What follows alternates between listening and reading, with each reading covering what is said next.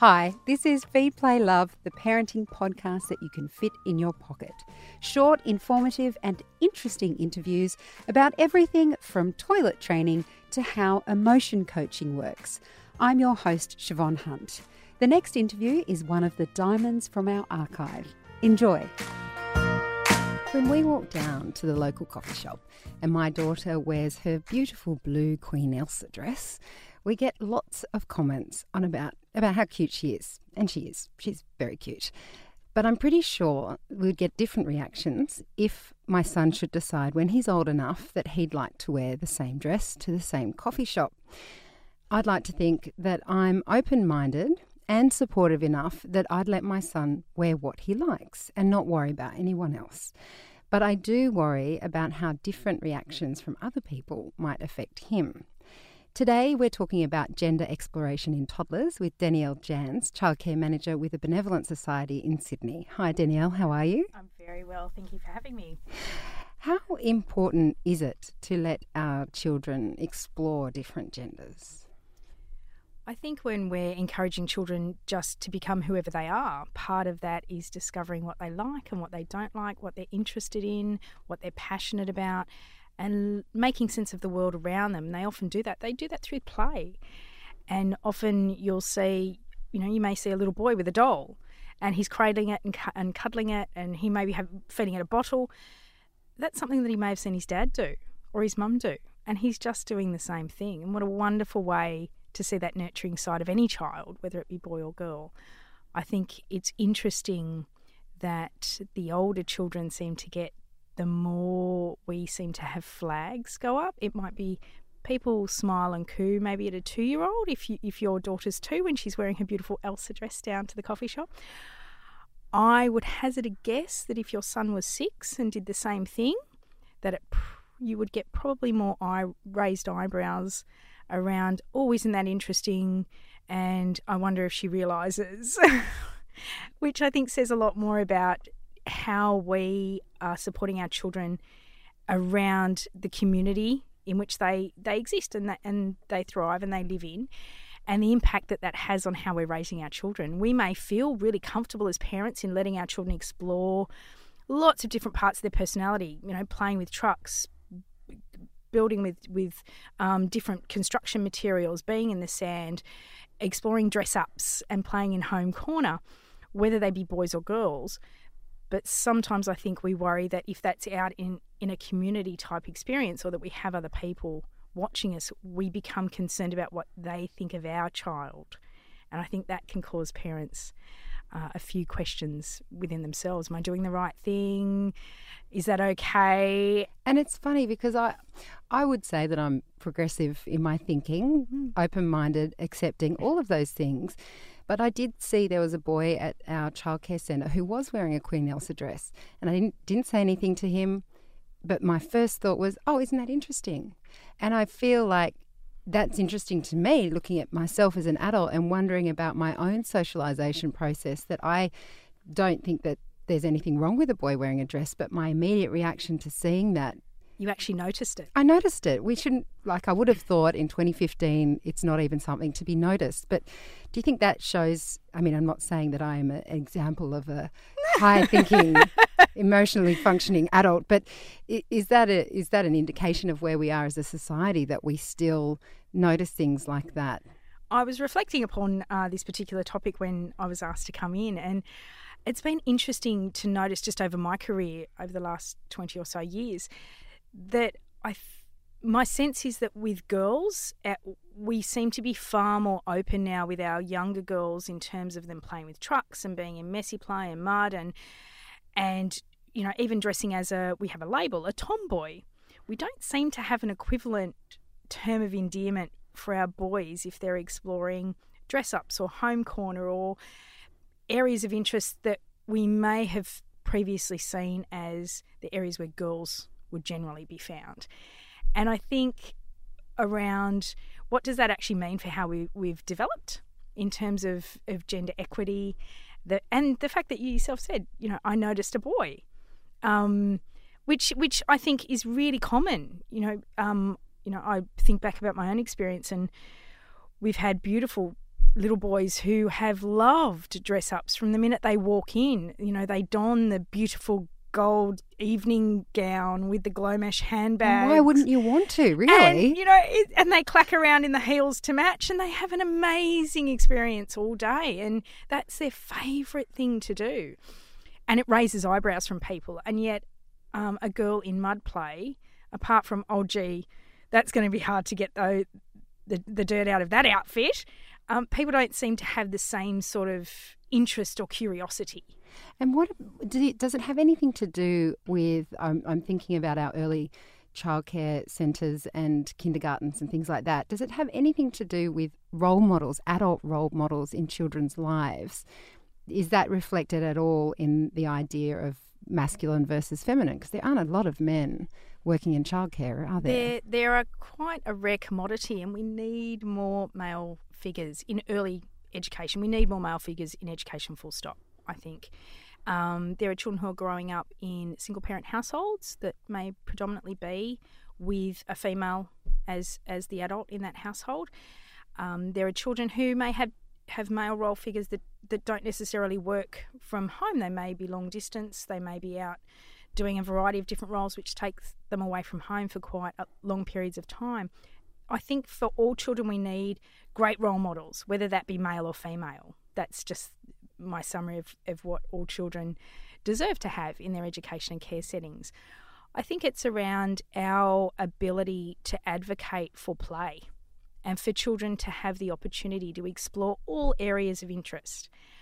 And that is actually regardless of what we think they should be interested in as parents or as teachers. I think teachers are quite open and inclusive of children exploring all the different areas that they offer within their classrooms.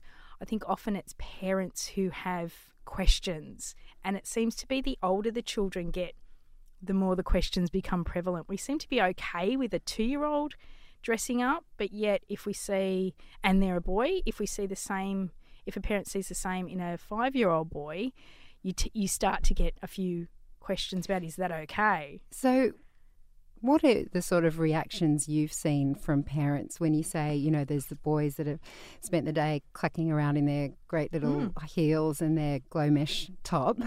Sounds like something you might find in my wardrobe. Fabulous. What kind of reactions have you seen from parents?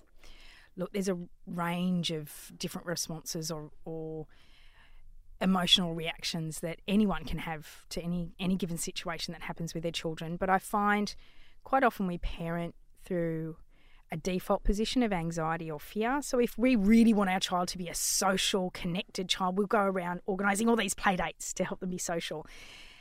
Often if we're concerned that our little boy is not being masculine for what that looks like from our perception as a parent, or that our little girl's not being feminine from what we have as our perception of what a little girl should be developing like at that particular point in time, we may get comments that, well, I don't think that should be encouraged, or I don't want to see him in fairy wings, and, well, I don't want to see her with the trucks. Why isn't she in home corner?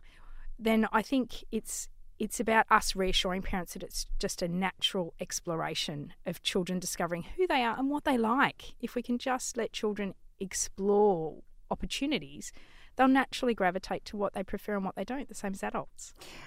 How can we as parents allow our children that space, I guess, or how can we encourage them to explore those different roles in a safe and supportive way without, you know, bringing our own baggage into it, I guess?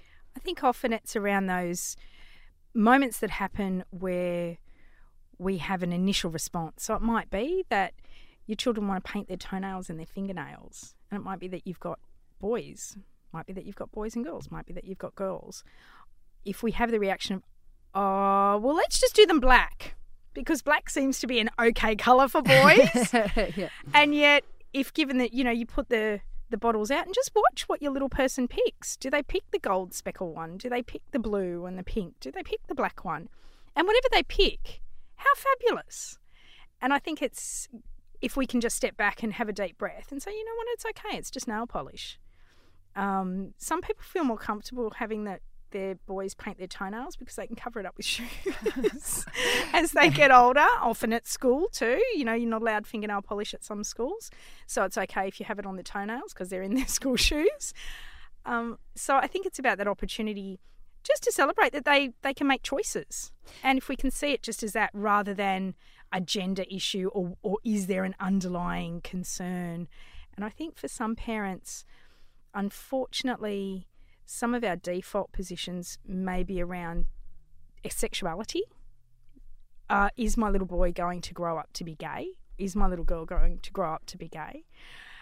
If they're already dressing like a boy and they're a girl, they only want to wear pants, they won't wear a dress or a skirt, they won't wear tights. Or a little boy that, you know, may just really love to hang out in the home corner. Does that mean that he's too feminine? And sometimes they're our own underlying concerns about maybe the journey that would be too hard for our child. It may not be that that we have a phobia. It may be around our concern for our child choosing a pathway or having a pathway chosen that may be a lot harder than what we would like for them.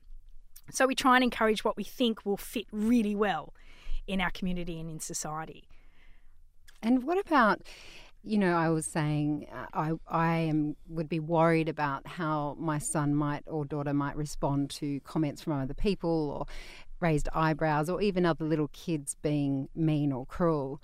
Do you have any advice? I'm terrible at that stuff, just putting it out there. I'm terrible when I look at something, even when I think on the weekend there was a little girl that was a bit older than my daughter and she was kind of picking on her a bit because she was younger. I just don't know what to do. I mean, when it comes to how other people respond to them, what do you see the role as a parent in that situation? You know, should you be taking the child aside and talking to them and say, don't worry about them, or should you be speaking to the other adult and saying, well, butt out, it's not your kid, which might be what you want to do? I think you've got to be careful when you start talking to other adults randomly. One never quite knows what the reaction or response may be. I think, it depends on the age of your child. But if your child, for example, you may have a little boy who has beautiful long hair and they may be at the playground or at the park or at kindy and someone says, you can't be a boy, you've got long hair. And it's absolutely fine to pull them aside and say, you've got long hair and isn't it beautiful? And let them see other pictures of other men and boys that have long hair. Beckham had long hair. There we go. Nothing wrong with David Beckham. There we go. There's many examples out there. I can't believe I said that because my husband actually has long hair too. But there we go. He's very handsome as well. I'm sure he is. There we go. There's lots of opportunities to have those conversations and just really normalise what it is for you and your family and for your child. And I think that's where children feel that they have a secure base with you and that someone's there for them. That it's okay, because you can also get it at kindy. I mean, from the simple fact, I remember children who, and look, many teachers would have a similar conversation, I'm sure, where they can say children discover each other in the bathrooms. And you'll have a girl and a boy going to the toilet, and all of a sudden one will look at the other one and say, oh, what's that? And then they say, well, it's my penis, or whatever word their particular family. Oh, well, I haven't got one of those. How come I haven't got one of those? And it's, you know, on goes this conversation. And, you know, I've even seen it too at a party where there were, you know, it was the middle of summer and the kids had just randomly stripped off and decided to play under the hose. And look, it's all lovely. And then they start two of the boys find a water bottle and they start to wee in the water bottle. And the little girl was devastated because she didn't have what they've got to be able to do it too. Oh dear, so many things to explore. Well, listen, in summary, Denielle, what would you say to parents about how to handle this phase of a child's life when it comes to exploring different gender roles? I think be reassured that you're doing a great job. Parenting's hard work, and you're enabling your child to explore who they are as a person rather than I'm a girl, so therefore this is what I do, or I'm a boy, so therefore this is what I do. You're giving them the opportunity to find out who they are in a journey that is hopefully lifelong. And that is full of opportunities, and they've got your support if they come up against anything that's a bit tricky.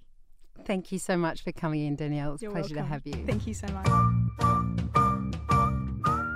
Feed, Play, Love is a babyology podcast produced and presented by me, Siobhan Hunt. I'd love to hear from you, so if you'd like to get in touch, email me at feedplaylove@theparentbrand.com.au. See you next time.